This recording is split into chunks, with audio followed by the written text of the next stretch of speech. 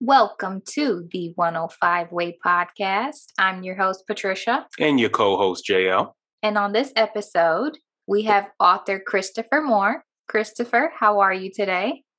I'm doing pretty good. Thank you. Wonderful. And thank you for being on the show today. We greatly appreciate it.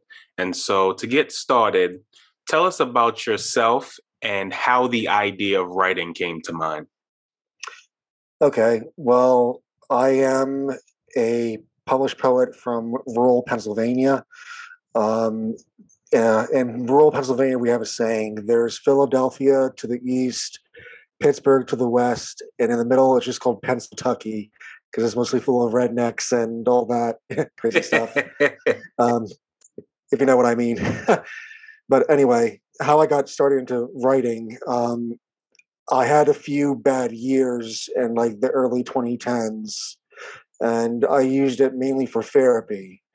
And I wrote mainly for therapy by myself in multiple like private journals for a few years until I got started at actually my community college's literary magazine. That's where I first got published. And after being published a few semesters in there, I was told by a professor that I should go and try to get published in other places. She told me about this one platform, I think you've heard of it, called Submittable, where magazines and other genres can be posted, and like if they want art, if they want poetry, short fiction, etc. So I've tried my hand at that with little to no success. So I found someone who published their own book a few years ago, and they told me they did it through self-publishing. So I discovered that Amazon does self-publishing through, now it's Amazon KDP, but back then they were partnered with CreateSpace. So I did the whole book myself. I wrote it over the past few months, and I learned how to basically do it myself. That's basically my whole poetry journey with my books, is me doing this myself. That's great. That's great to hear. And I know that was probably a journey within itself. So tell us a little bit more about your journey learning self-publishing and just getting it to the live status. Tell us a little bit more about that. Yes. Well, I did realize one thing you had to do was my first time making a book myself for Amazon KDP, I didn't realize that you need a PDF version, and I accidentally submitted a Word doc, and the book came out all wrong. And of course, it was the biggest book that I made, and you had poems that are supposed to be in the front that are like on the side. Then you have like half the poem downwards, and then on the other page it ends the poem. I think on one poem, it had just one word on the next page, just completely wasted a page. So I had to learn quickly, I have to learn this formatting myself because no one else is going to teach me it. And question for you before I ask the follow-up question. Did you order one copy or did you order a lot of copies? Thankfully, I only ordered one copy. I didn't have that big of a fan base back then, so thankfully I did not order a lot of copies.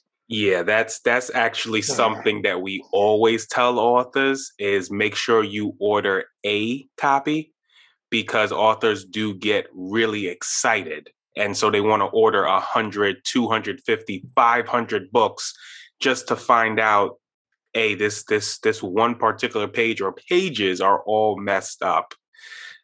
So yeah, I'm very happy to hear that. Yeah, even nowadays, even though I'm better with formatting, I still order mine separately before I order my bulk order for my friends and family. Because you never know, like you said. Right, absolutely. And one thing you brought up earlier, you said the writing was kind of therapy. So I know your book is poetry, and you can tell our authors the title of your book as well. But what was it about poetry that was therapeutic? About poetry that's therapeutic is it just gives me a place to express how I feel at that moment. Sometimes especially since I have autism and my Asperger's, it's kind of hard to say what I feel a lot to people. So using poetry and writing it helps me explore my thoughts more.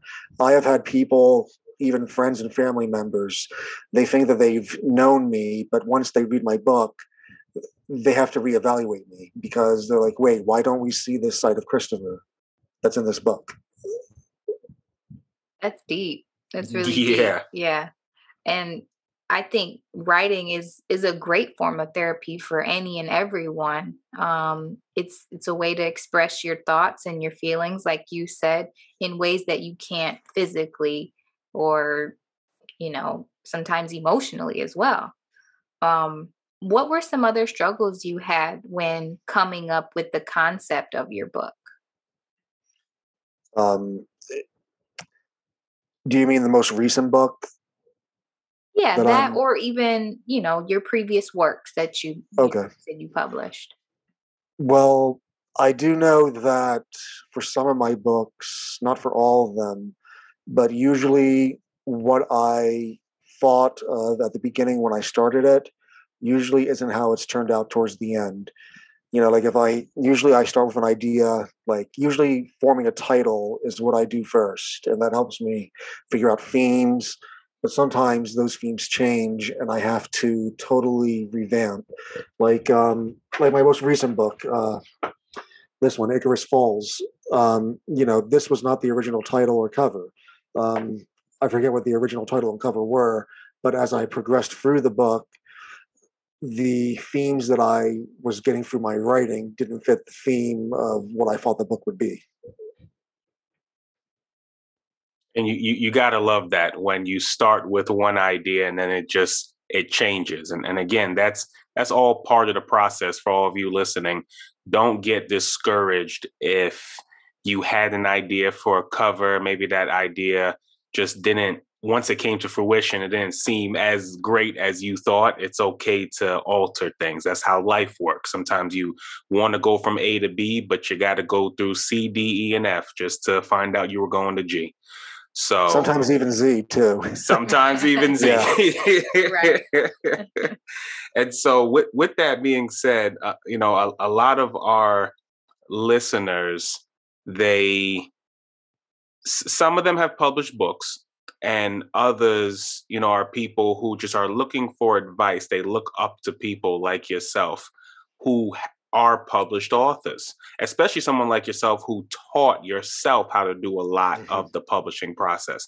What's some advice that you have to somebody who doesn't know where to start, but they want to be like you and have that book published? Well, I would say that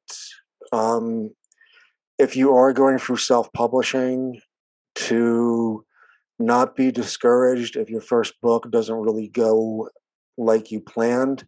I remember when I published my first book, I thought that I would have tons of people wanting to buy it. I did not. My audience grew over time. So if you are self-publishing, my advice would be like, don't worry if your first book doesn't get the recognition. Um, Sometimes, especially for self-published authors, it's very hard to get out there and very hard for recognition. I've published several different books, and even I still struggle with recognition. So, if you are self-published, just don't get down on yourself if you had certain dreams and aspects for your book that don't come to fruition. And I want to ask a follow-up question to that. Sometimes we get authors who say that their loved ones or just people who are important to them are a part of the problem.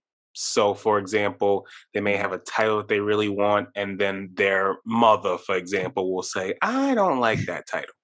Or they'll say, I Yes, don't really like that cover.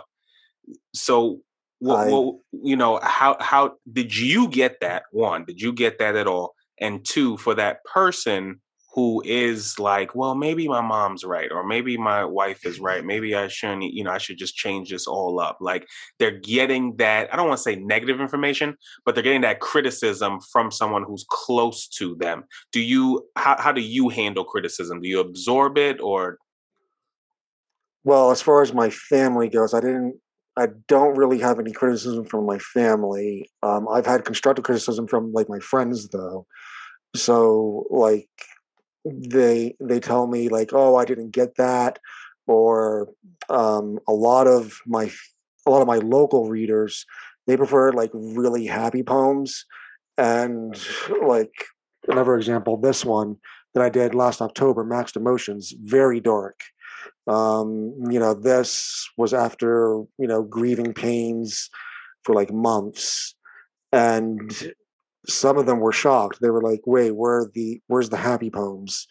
And the thing that I tell my readers, especially my local readers, is poetry is not all about rainbows and unicorns. You cannot lie with poetry. You have to say what you mean. If you don't say what you mean, then you shouldn't bother writing. Yeah, I agree with that, and that goes for all writing, novels, fiction, poetry, children's books. It's not, if we wrote everything to be so happy and just, that's not how life is. That's not how we live. We have ups and downs, and Mm. that's what we're expressing our emotions in our writing. So it's important to, like you said, you let your readers know, hey, it's not rainbows and unicorns all the time. Yeah. This is real life. So, question I have for you is, I know you said that you had some work published in magazines and things like that. As far as getting your work out there, what are some things that you are doing or that you have done that future authors can use as tips to help them out? Well, from what I've done in the past, I discovered it hasn't worked out for me, but that doesn't mean it would work out for other people.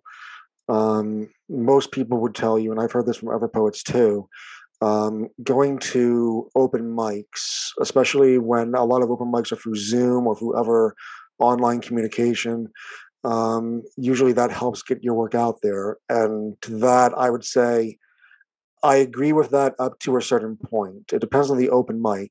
Like I've been to open mics, I even run my own open mic, and it depends on the audience. It depends on if the person even wants to share. I've been to open mics where it's fancy free and they don't care if you share, it's fine. You can share your links, you can share your podcast, you can share anything. But I've also been to open mics where it's like, okay, no one shares. If you share, I am bringing the hammer down. A few months ago, I've been to an open mic, a friend of mine who has his own open mic. He was trying to share his one book. And this one person who was emceeing the open mic was like, no, we're not having this, and totally deleted it and called him out on the live. I don't know, it was horrible. But with other online events, though, thankfully, the majority of online events I've been to, they always are like, where can people find you? Do you have links? Do you have books? Where are the links to those books? If you publish through a third party publisher, do you have their links so people can find those publishers? So it depends on what situation I'm in. And it's time and time again, we say it's on the show all the time. You have to put yourself out there. No matter Mm-hmm. how scary it sounds, you have to put yourself out there. For our fellow poets out there, open mics, I've been to them when I was living in New York. It's a great way to connect with people. Even if you don't do poetry, it's like a great way to find a new reader. And I noticed that the poetry click is like so different. I didn't sense a I don't want you to do well type of vibe. I think in every realm you're gonna have that person who just hates that you're doing what you're doing. But I did notice a Mm-hmm. connection in that realm that I'm like, it even inspired me to maybe even think about Yeah. poetry. So yeah. Well, another thing that I don't like about like open mics in general, they're not technically open mics, but they're similar to open mics. There are some. I don't want to say the name of this open mic because the friend is a good friend of mine, but what I've realized about open mics is if they have features, 9 times out of 10, the poets, if there's an open mic after the feature or before the feature, most poets don't care about the feature and they just want to read at the open mic. Like I've been to open mics where they have an excellent feature and the other poets are just there to read for the open mic and they don't really like if there's a Zoom and you can put in the chat if you like it. I hardly see anyone say like, "Oh, I like it." Sometimes the host will say, "If you like a certain line from a poem, you can comment that line that you liked." I hardly see that much anymore. So it's both helpful but also discouraging at times, depending on where I am. Yeah. Yeah. And I can, I've never been to an open mic myself, but I am interested. I know we're in the Austin, Texas area. So we've seen a lot of those starting to pop up more now that Hmm. COVID's getting, I guess you want to say better. More controlled. Yes. Yeah. They are starting to, the in-person events are starting to pop up more. Yeah, that's one thing that is on the downside with me. Um, where I live in rural redneck Pennsylvania, there are no open mics. There are no, there's like cornfields out over there. So it's like, the closest thing I have to like an open mic is if I try to go into the city, which is like hours away. So these open mics, they really help me get in touch with people who are like me. Like I can meet people from all over the world and find like-minded poets. So with the COVID thing, COVID is bad, but it also opened up a new world to me.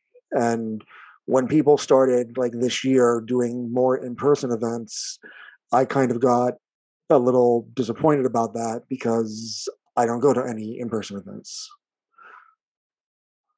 Yeah, yeah, and it's amazing how COVID has been detrimental and in many cases beneficial as well.